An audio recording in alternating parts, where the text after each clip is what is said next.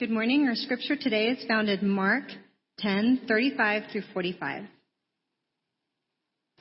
And James and John, the sons of Zebedee, came up to him and said to him, "Teacher, we want you to do for us whatever we ask of you." And he said to them, "What do you want me to do for you?" And they said to him, "Grant us to sit one at your right hand and one at your left in your glory." Jesus said to them, "You do not know what you are asking. Are you able to drink the cup that I drink?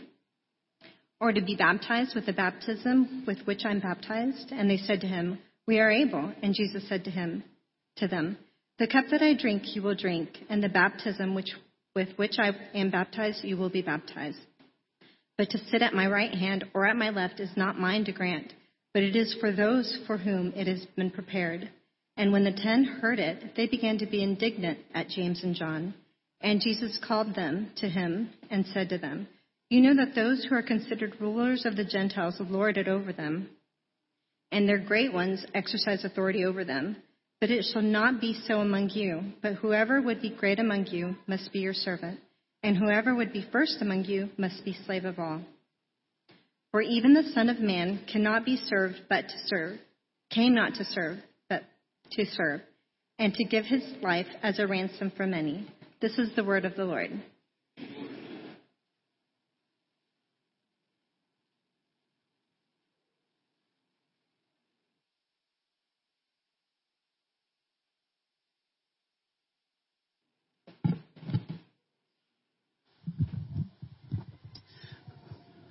One of the things I really love about Jesus is that when his disciples behave in ways that are foolish and immature, he doesn't reject them.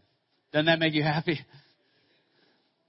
This is a story about all 12 of Jesus' closest disciples acting very foolish, behaving in immature, sinful ways. And Jesus is so patient and loving with them. I just love the fact that Jesus doesn't kick us out of the family. Often when I come up here on Sunday mornings, I start by saying, "Good morning, family of God." And isn't it amazing that we're still in the family after all the stuff we've done? But he loves us. He's patient. And one of the things that we learn as we read the Gospels is that when the disciples start acting foolish and immature and having conflict with one another, not only does Jesus not kick them out of the family, but he usually takes this as an opportunity to invite them deeper into the reality of the kingdom of God. He's patient. He loves them. And he takes these moments to teach them. In this text, the disciples are being very foolish. And it all starts with James and John. We read in verse 35 and 36 that they come to Jesus and say, "Do for us whatever we want." Often that's our attitude when we come to Jesus. And let's just say from the beginning of the sermon today that that's not really a great attitude, right? It should be, "Jesus, we want to do whatever you want." But they come to Jesus saying, "Do for us whatever we ask of you." And Jesus responds by saying to them, "What do you want me to do for you?" And this is a question that I want us to think about today. The Holy Spirit made sure that verse 36 stayed in our Bibles so that we would reflect on the question that Jesus asked James or John. Think about it for yourself personally. Jesus is saying, "What do you want me to do for you? What do you want me to do for you? What do you really want?" In life, most of us, most of the time, have something that we're going for that we think, if I could just get this thing, I would have peace. If I could just achieve this goal, then I would be at rest. If I could accomplish this thing, then my soul would feel full and my life would have meaning and purpose. So we keep chasing it. And for some of us, it might mean succeeding in our career, or it might mean finding that perfect person that you want to marry.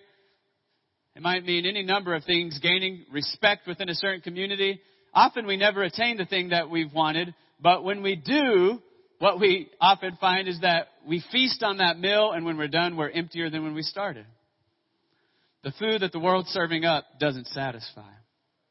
So Jesus is asking the disciples a probing question. What do you want? And the Holy Spirit, I think, is asking each of us today as individuals, what do you really want?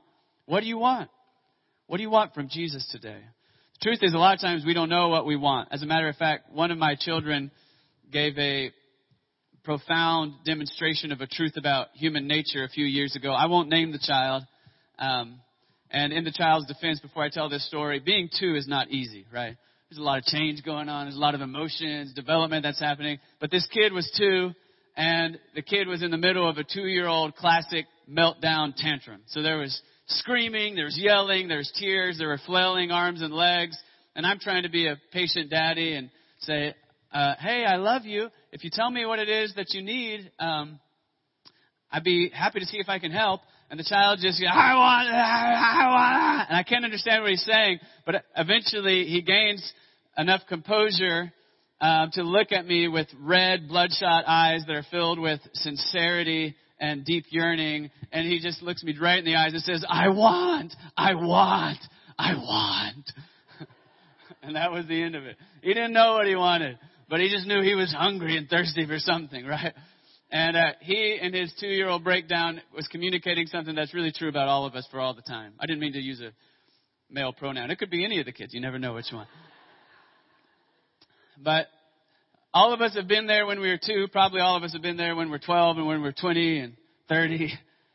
That there's a yearning in our souls for something that we think will satisfy.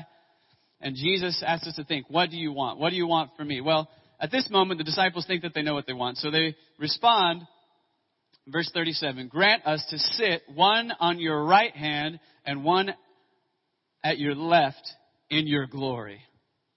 Now that's an audacious request. Let's think about what they're saying. This is James and John. Now, Jesus had a lot of disciples, both men and women, but the 12 apostles were his inner circle, but there was an inner circle within the inner circle. That was Peter, James, and John. So these are 2 of the 3 human beings that were closest to Jesus for the last 3 years. They had an intimate relationship with him.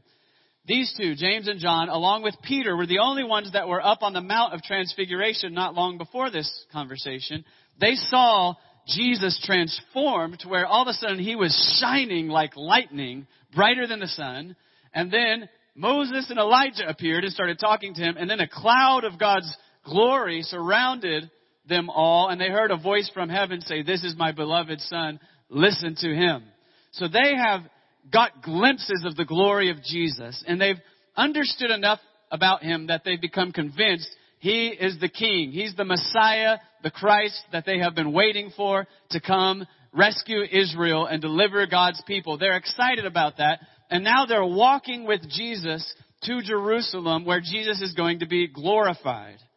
And what they think that means is that when he gets to Jerusalem, he's going to finally flex his power, get rid of all his enemies, overthrow the Roman Empire, overthrow the corrupt establishment of the chief priest and the Sanhedrin. He's going to sit on the throne of David as a king, and he's going to rule over the political sphere and the religious sphere. That's what they mean when they say, when you're coming in your glory. And when they say, we want to sit on your right and your left, they're saying, let us be number 2 and 3 within the universal reign that you're about to establish. That's an audacious request. And the thing is, Jesus really is going to Jerusalem to be glorified, but not in the way that they think. So Jesus responds by saying, you do not know what you are asking. Are you able to drink the cup that I drink or to be baptized with the baptism with which I am baptized? He's shifting the question. They're concerned about how are we going to get status for ourselves in the kingdom of God. And Jesus is saying, are you willing to follow the king all the way to the destination that he's going to? The cup that he's talking about is the cup of suffering. Baptism is a symbol of death and resurrection. He's saying, are you willing to suffer with me? Are you willing to sacrifice with me? Are you willing to die with me? James and John probably don't fully understand what he's saying, but the metaphors are clear enough that they understand he's saying, have you counted the cost to follow me? Are you ready to go with me during this period of transition, and they very quickly say, we're ready. Let's do this. Let's go. They answer much too quickly.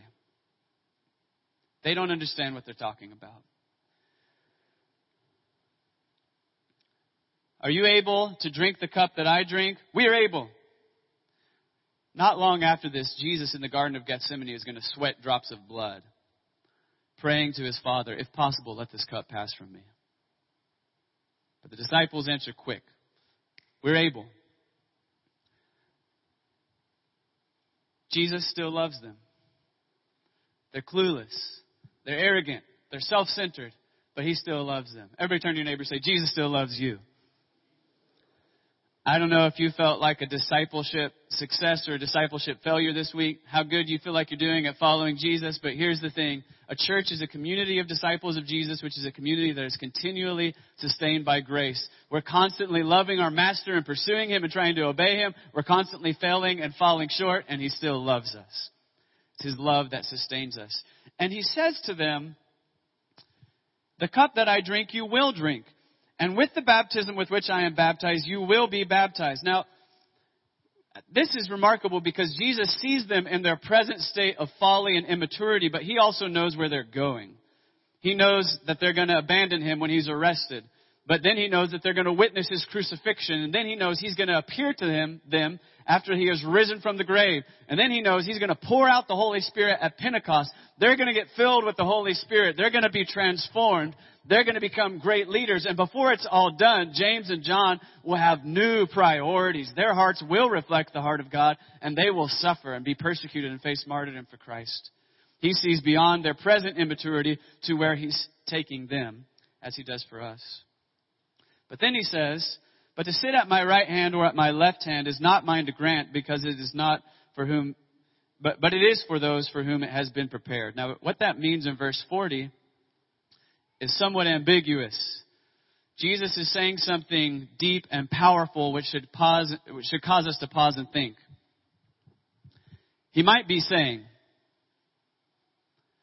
who receives the honored place in the kingdom of God, the consummated kingdom of God, when I return in my glory and make a new heavens and new earth, has been planned in the counsels of my Father from eternity past. It's not something that we're deciding on this walk, James and John.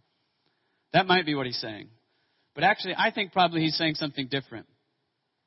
Because one of the themes of Mark's gospel is that King Jesus really is going to Jerusalem to be glorified, but his glory is going to be most fully revealed in his suffering and death. Tertullian, the 2nd century Christian, says he was enthroned on the tree. When he hung on the cross, that's when he revealed who he was as King of Kings and Lord of Lords. How could that be the place where Jesus is glorified? What could that mean? The cross is a symbol of shame and death and failure. But Jesus is going to transform the cross, because on the cross, what we're seeing is the fullest manifestation in the history of the world of the fact that our Creator God is a God of radical self-giving love. A God who loves his creatures enough not only to create us from nothing, but when we rebel against him and choose to participate in evil, he's willing to come all the way from heaven to the depths of death and hell in order to suffer with us and for us so that we can be redeemed. That cross reveals that love and humility are at the heart of God's greatness. So he's going to be glorified on that cross. And in Mark chapter 15, when Mark tells the story about Jesus being hung on the cross, he's careful to echo these words of Jesus and say, on his right and on his left were two criminals. To James and John, it may be just saying, you don't understand the nature of my glory. Right now, the Romans are preparing the people that are going to be hung on my right and left when I come in my glory. Whatever it means, Jesus is causing the disciples to rethink their priorities. What do you want? What do you want? Now the other 10 hear about this. And the text says that the other 10 are indignant. Verse 41, and when the 10 heard it, they begin to be indignant at James and John. You can just imagine this. Who do you think you are? Jesus said it was prepared for somebody else. Probably me, right? They're starting to argue about who's the greatest. They're still concerned about their status, their power in the kingdom of God. They haven't been hearing what Jesus has been telling him. If you have the Bible, you can just glance up a little bit and you'll see that right before this, Jesus told them when they get to Jerusalem, he's going to be handed over to the Romans and they're going to execute him and they're going to flog him and he's going to suffer and he's going to die and then the third day he's going to rise again. But it just hasn't penetrated their consciousness. They don't believe it. They don't understand it. They don't have a category for a suffering, dying, and rising Messiah. They're just not listening. If you flipped a little further to the left in chapter 9, you would see Jesus has already had a conversation with them about true greatness because they were already arguing about which of them was the greatest. And Jesus said to them, you don't get it. If you want to be great, you got to become like a child. Whoever's great among you will be a servant. This is not the first time they've had this talk. And so now they're still arguing about who's the greatest. And Jesus, with his patient love, calls all the 12 together and says, let's talk. Let's have a teaching moment. I hope we never get in a big church fight. Hasn't it been great to have 5 for 5 weeks of unity together as a new church family? 100% unity so far. 5 out of 5. But if we do ever get into a church fight, heaven forbid, Jesus doesn't reject churches that are fighting. He calls them together. He says, come on, let's talk. I want to teach you. This is an opportunity to go deeper into the kingdom of God. And he says some really profound things to them. Let's read it one more time. Jesus called them to him and said to them, verse 42, you know that those who are considered rulers of the Gentiles lord it over them, and their great ones exercise authority over them. We'll pause right there. He's saying the world has a concept of greatness, but I'm about to give you a new concept of greatness. Jesus is not saying don't seek glory and don't seek greatness. He's saying you're seeking foolish glory and foolish greatness that's not really glorious and great, that will make you a slave. I'm calling you to true glory and true greatness. But he's saying the world has a concept of greatness, which is all about who successfully flexes their money or their power or their fame or their reputation in a way that gets other people to give them what they want. So that other human beings become means to the end of gratifying my desires or fulfilling my ego in some way. That's who the world celebrates. That was true when Jesus talked. It's true 2,000 years later. The people we celebrate, for the most part, are people that have climbed some ladder of success, that they've got power, that they can get other people to give them what they want, so that they feel good. And then Jesus says something we need to hear in verse 43. But it shall not be so among you. I'm calling you to a radically different way of being human. I'm calling you to a radically different way of life.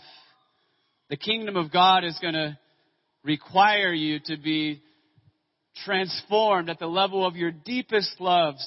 The way you answer the question, what do you want, needs to change. Do not be conformed to the pattern of the world, but be transformed by the renewal of your minds. It shall not be so among you, but whoever would be great among you must be your servant. That's our key word. Everybody say servant. And whoever would be first among you must be slave of all. Think about how shocking and maybe offensive that is. He's saying, if you seek greatness the way the world seeks greatness, that will make you a slave. If you want to be great in truth, you have to make yourself a slave of one another. That's a radical statement. Now, to ask what Jesus means by this, we have to focus on verse 45. Verse 45 is the most important one. Verse 45, Jesus is saying, I'm calling you to imitate an example that I have set for you. He says, for even the Son of Man came not to be served, but to serve and to give his life as a ransom for many. Even the Son of Man came not to be served, but to serve and to give his life as a ransom for many. So let's dissect that. Let's think about that. First key phrase, the Son of Man. Everybody say Son of Man. When Jesus talks about the Son of Man, he's talking about himself. But then the question is, why does he call himself the Son of Man? The answer comes from the prophet Daniel. If you've got a Bible, you can open it up to the book of Daniel, chapter 7. And in Daniel chapter 7, Daniel has been seeing some wild visions about God's sovereign reign over human history. Aren't you glad to know that God is in charge of the big picture and all the little details of world history? There's all sorts of evil people. There's all sorts of spiritual forces of evil in the world, rebelling against God and doing all sorts of terrible things in ways that don't make sense. And yet, in some way, we cannot understand. We know that our God is Lord over all of it. And He is going to bring it to His perfect purpose for His glory and for the joy of all who trust in Him. And Daniel's seeing visions about that, about how God's working through all the ups and downs of world history. And then in verse 13, he says this. I'm going to read to you verses 13 and 14 of Daniel chapter 7. I saw in the night visions, and behold, with the clouds of heaven there came one like a son of man. That's the phrase. Everybody say son of man. And he came to the Ancient of Days and was presented before him. And to him was given dominion and glory and a kingdom, that all peoples, nations, and languages should serve him. His dominion is an everlasting dominion, which shall not pass away, and his kingdom one that shall not be destroyed.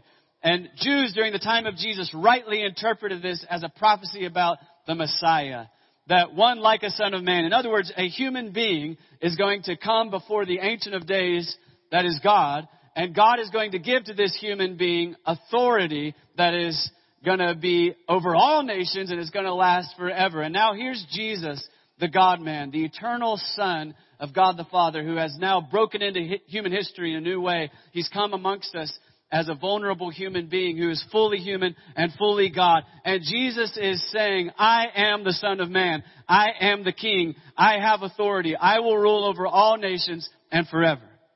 But then he says this, even the Son of Man came not to be served, but to serve,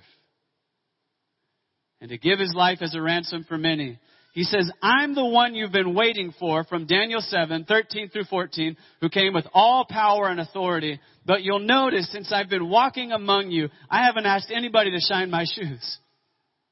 I haven't commanded anybody to follow me around, fanning me with palm branches and feeding me grapes. As a matter of fact, the whole life of Jesus has been a lifestyle of serving other people. When he sees sick people, what does Jesus do? He heals them. When he sees hungry people, what does Jesus do? When he sees blind people, what does Jesus do? He opens their eyes. Everywhere that he's going all the time, he's serving other people. When he sees people that are confused and wandering around in spiritual desperation, he unfolds for them God's word. He teaches them. Of course, we know before long he's going to be clothing himself like a servant and washing the feet of his disciples. I've got all authority, all power. I'm the truly great one, but I came among you as one who serves. When he says that he comes among as one who serves, he's also identifying himself with the mysterious servant figure in the book of Isaiah. Now, a lot of us probably aren't very familiar with the prophet Isaiah, but I hope we will be before long, because the prophet Isaiah is so full of spiritual wisdom and riches. And famously, in the latter half of the book of Isaiah, the prophet sings several songs about a mysterious figure who is a suffering servant of God. And sometimes he seems to be identified with Israel, and sometimes with Isaiah, and sometimes with Israel's Messiah. But Jesus and Mark, throughout this section of Mark's gospel, have been repeatedly emphasizing that Jesus himself is the fulfillment of all the servant songs of Isaiah. And most especially, he's identifying with Isaiah chapter 53. If you've got your Bible, now you can flip over to Isaiah. We just read Daniel chapter 7. There's going to be a king, the Son of Man, who gets power and authority over all nations forever. And the radical thing that Jesus is saying is that king is the same servant that Isaiah 53 was talking about. And I'm going to read you a few verses about the servant from Isaiah 53. Starting in verse 3, it says, he was despised and rejected by men, a man of sorrows and acquainted with grief. And as one from whom men hide their faces, he was despised, and we esteemed him not. Surely he has borne our griefs and carried our sorrows, yet we esteemed him stricken, smitten by God, and afflicted. But he was pierced for our transgressions. He was crushed for our iniquities. Upon him was the chastisement that brought us peace. This is our word shalom that I make us say every other week. Everybody say shalom. How do we get shalom? The servant of God, who is also the King of Kings, will be pierced for us. Isaiah 53 is answering the question. And with his wounds we are healed. We all like sheep have gone astray. We have turned everyone to his own way. And the Lord has laid on him the iniquity of us all. Jesus is saying, I am the King who has come with power to liberate the nations and to exalt my people Israel. And the way that I'm going to do it is by suffering to absorb your sin and all of its consequences. To serve you. He makes that very clear in the last part of this sentence. Even the Son of Man came not to be served, but to serve and to give his life as a ransom for many. Now that word ransom is our other key word. Everybody say ransom. This Greek word translated ransom means to pay a price to set somebody free from bondage. So if your cousin gets into debt or gets carried off in a battle and becomes a slave, and you want to set your cousin free from slavery, you've got to get a big ransom price and come pay the price so that this slave can become free. And what Jesus is saying here is that I'm going to the cross so that you slaves can be free. And that's what greatness looks like. This is my testimony. What was I a slave to? I was a slave to sin. I wanted and I wanted and I wanted. That little 2-year-old was me. I want. And I felt like I deserved what I wanted. And I feel like if other people shouldn't get in the way of what I want. But if you do, I might be willing to hurt you. That's called sin. Original sin. And I was a slave to my sinful impulses. And because of that, without really fully realizing it, the Bible now teaches me I was a slave to being manipulated by spiritual forces of evil that I couldn't see around me. And I was following the destructive pattern of the world, of the culture, just like lemmings. Have you ever seen a video of lemmings running off a cliff together? It's amazing. There's a whole crowd of them. They're just running off a cliff together. That's what the Bible calls the world. And it says we were slaves to sin. We were slaves to Satan. We were slaves to the power of the world. We were slaves to death and to the fear of death. And Jesus said, I came to set slaves free. And I did it. I came to do it through my cross. The cross of Jesus is God taking on himself John Mark's worst sins, and his biggest ones and his little ones, all of them, and all of their consequences, and bearing their full weight and exhausting all of the consequences of my sin, paying the price so that John Mark can be free and so that you can be free. And anybody here who trusts in Jesus Christ, the gospel of grace is if you trust in Jesus, doesn't matter how bad you've been, you are free because Jesus paid your price. That's what we were singing about. Jesus paid it all. All to him I owe. We're set free because the King, the Son of Man, is the suffering servant who paid the price for us. Now, as we reflect on that glory of the gospel, now we got to back up into the verses right before that. Jesus is saying, I'm your master. I'm your teacher. You're my disciples. That means you're following in my footsteps. I'm calling you out of a false pursuit of a false greatness and a false glory that will make you a slave. I'm calling you to know God and to pursue a true glory, a true greatness, which looks like a life lived in intimacy with God, which also means a life pouring yourself out joyfully to bless other people. Jesus came to set us free and to give us life so that we could flourish in every way. Spiritually, first of all. That's the best one. We can be forgiven of our sins. Aren't you glad you're forgiven of your sins, Christian? But aren't you glad that God also cares about your other stuff in your life? Like when you pray for God, I'm sick, please heal me. He's not like, hey, you should be more focused on your spiritual need right now. He hears you and he heals you, right? And when you don't know how to pay the bills and you pray and ask God, let's just take a show of hands. Anybody ever not know how to pay the bills and you prayed and God paid your bills? Okay, a lot of hands going up around here. What we're saying is God cares for all of your life. He cares about your spiritual flourishing. He cares about your physical flourishing. He cares about your relational flourishing. And Jesus came to joyfully bless you in all these different areas.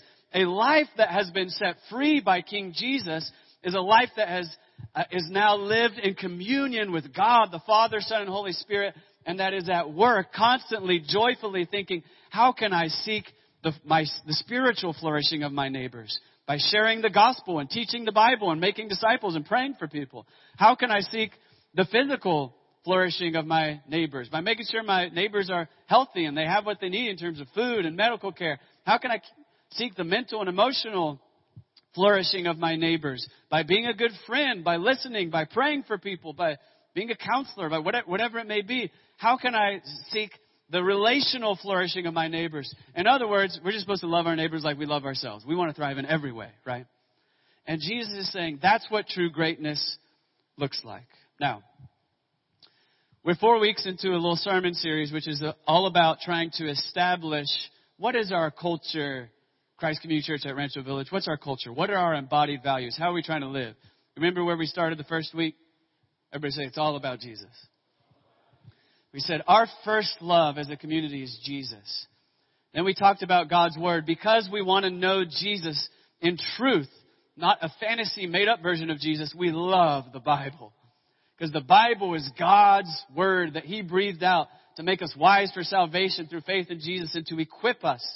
And then last week, Jared talked to us about prayer. So we're people that love Jesus. We're people that love our Bible. We're people that pray. And what we're trying to say today is we want to have a culture that pursues true glory and true greatness, which means we're not trying to compete with one another for status or position or recognition in this or any other community. Instead, we're trying to follow Jesus on a path of self-giving love and service, that we don't seek any human recognition. We're living to bless one another, and we're living for the day in which King Jesus says, well done, good and faithful servant. Enter into the joy of your master. Now, as I was reflecting on this week, I got a little happy and excited in my soul and was beginning to just thank God for you, because I already see this value being lived out in this church in so many beautiful ways. I just wrote down a few of them. The dangerous thing is this. I'm going to leave off some obvious examples of ways people have served me that I don't mention, and then I'm going to mention somebody who doesn't like to be mentioned from the pulpit, so you're going to be embarrassed. But this is a community of grace, so just forgive me for everything I do wrong right now, okay? But I was just thinking first about the last couple of weeks when the Shilohs had a baby. And a couple women in our church got everybody organized, and then everybody's taking them food all the time to serve them. That was beautiful. Anybody get paid for that? Nobody got paid for it. Okay. It was just because you loved them, right? Just because you loved them. It made me think about a couple weeks ago when I told you we're having all these team meetings, and we sat down to talk about children's church and children's Sunday school, and I sat down with Steph and Yannette, and I just had them ask them to share the stories of how they got involved. And Yannette basically just said, well, one day I showed up and there were some kids that needed to be taken care of, so I just started taking care of them, and I became like the children's Sunday school person. She just stepped in to serve. And with Steph, it was basically just that I went to her and said, we got some kids that really need to be taken care of. Would you come help organize our team to take care of them? And she did. They stepped in and served. And not for recognition, not for money, not getting that. They did it because they wanted to bless people. Makes me think of the sound team in the back. Can we turn around and clap for them? You guys are great all the time. Makes me think of the greeters that get here early. Makes me think of all of our community group leaders and Sunday school teachers, not getting paid for that, but they're opening their homes, they're preparing Bible studies, they're getting here, Sunday school teachers early on Sundays to share God's Word with people. Community group leaders are not just hosting meetings. Many of our community group leaders are opening their homes throughout the week to minister to people, ministry of hospitality and listening. Makes me think of Jared Stevenson and everybody that's on the CAP team and on the neighborhood ministries team that are going out week after week after week to share the Bible. And listen, if you're doing that apartment ministry, it's not like neat and pretty all the time. Often you're meeting in somebody's home, but then the person isn't there. And then you're meeting outside and it's hot or it's cold or it's rainy, and it can be discouraging because you lead a bunch of people to Christ and you got a discipleship group that's growing, and then they all move out over a few weeks and you're starting over. It can be tiring work. But remember, where's Brooke? There you are, Brooke. Remember when Brooke was baptized last week? Wasn't that awesome? You know how we met Brooke? It's because Chauncey and Steph Bugg were walking around at Oak Creek and they met you, right? Or maybe somebody else. I think it was them. Okay. Sarah. It was Sarah. Okay. And met Brooke. And now, week after week, she'd be coming to that apartment Bible study, and there's been a lot of people that have come to know the Lord like that. Or we could think about our school's ministry team, people that are giving time every week. Nobody sees it, nobody knows it, but they're going as reading buddies to serve in those schools, or they're going to teach a Bible study in those schools. Or I think about Gavin and Jordan Hutchings, and all their team that are constantly hanging out with teenagers and college students. Let me just tell you something to the young people. There's a lot of you over here. We don't have very much energy like you guys anymore, okay? I'm old, and every year I have less energy. And yet they're running around with these guys till midnight. Why? Because they love them. They're not in it for the money. The hourly rate is shameful. We've got to work on that. But they're serving because they love. The building is clean today because Tori and Alan are in here all the time when nobody else is in this place. Serving behind the scenes. Nobody sees it. They're just doing it out of love. They're just doing it to serve. Speaking of the building, when Christ Community Church started moving our stuff over here because we've merged and we were trying to figure out how to set up the offices, it became clear that there wasn't quite enough office space for our staff now because our staff was big, so that was exciting. We need to move some things around. And I showed up one morning, and Jordan Hutchings and Alan were just building a wall. So I have an office now. Isn't that amazing? They were just serving, building a wall. Yeah, we should clap for them. It was great. I think about every Monday that I come up here for the last several weeks, I've at least once seen Nate Goggin bringing in Gatorades, setting up to open the gym on Monday night so that some guys from all over the community can have Gatorade while they're playing basketball and hearing a devotional because he wants them to have access to the gospel of Jesus Christ. And we could go on and on and on and on. But aren't you thankful to be a part of this community? That's what I'm saying. Now, we want to give glory to God for that. We're not seeking glory for anybody else for that. We give glory to God for that. And what our text is saying is, if any of that is happening among us, which it is, that is evidence that the gospel of grace is taking root in our hearts. That's what it is. It's not because we're such great people. It's because we recognized I was dead in my sin and I was a slave to sin and to death and to Satan. And Jesus, the eternal God-man, the Son of Man, the King of Kings and Lord of Lords, loved me enough as an individual to give up everything to pay my price and to serve me. And that makes me want to serve somebody. That's how the gospel works. We want to show our love for Jesus, but what do you give to the Jesus who has everything? He says, whatever you do to the least of these, my brothers, you do to me. We want to create a culture of church where everybody is happy to serve everybody, and nobody desires any credit or status or recognition. When we start seeking credit and status and recognition for ourselves is when we start quenching the Holy Spirit. When instead we say, all the glory and attention goes to Jesus, and my joy is just to be a channel of His healing mercy that He's poured out into my heart without seeking recognition. I want to give it away to others. Now there's power. And friends, I don't want to overpromise. To have a ministry impact in South Oklahoma City is going to take a long time. It's going to take a lot of effort. It's going to involve a lot of sacrifice and a lot of setbacks. But I know that if there's a community that will abide in Jesus and love our neighbors well consistently over years and decades without seeking recognition, the Holy Spirit of the living God will do mighty things in this community. That is certain. Because the Bible promises it. You will bear fruit that remains if you do not give up. So, I just want to pray for us. That Jesus, as we listen to Him saying, what do you want? What do you want? What do you want? That those words of Jesus will get into our hearts. The Holy Spirit will gently help us see when we get off track and we start going for the wrong things and wanting the wrong things, that we can come back home to abide in His love. True greatness, true glory means to rest in the gospel of grace and freely give as we've freely received. Let's bow our heads together. I just want to give you a moment to pray. Ask the Holy Spirit to teach you, show you if there's any particular step of faith or obedience that He's calling you to this morning. And I'm going to pray for us.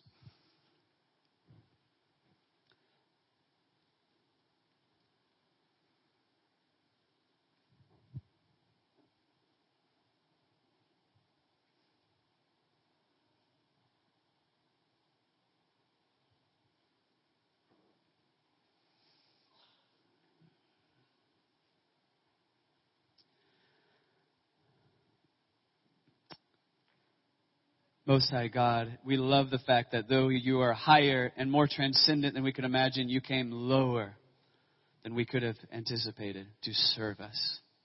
Jesus, thank you for serving me, for giving your life as a ransom for my sins.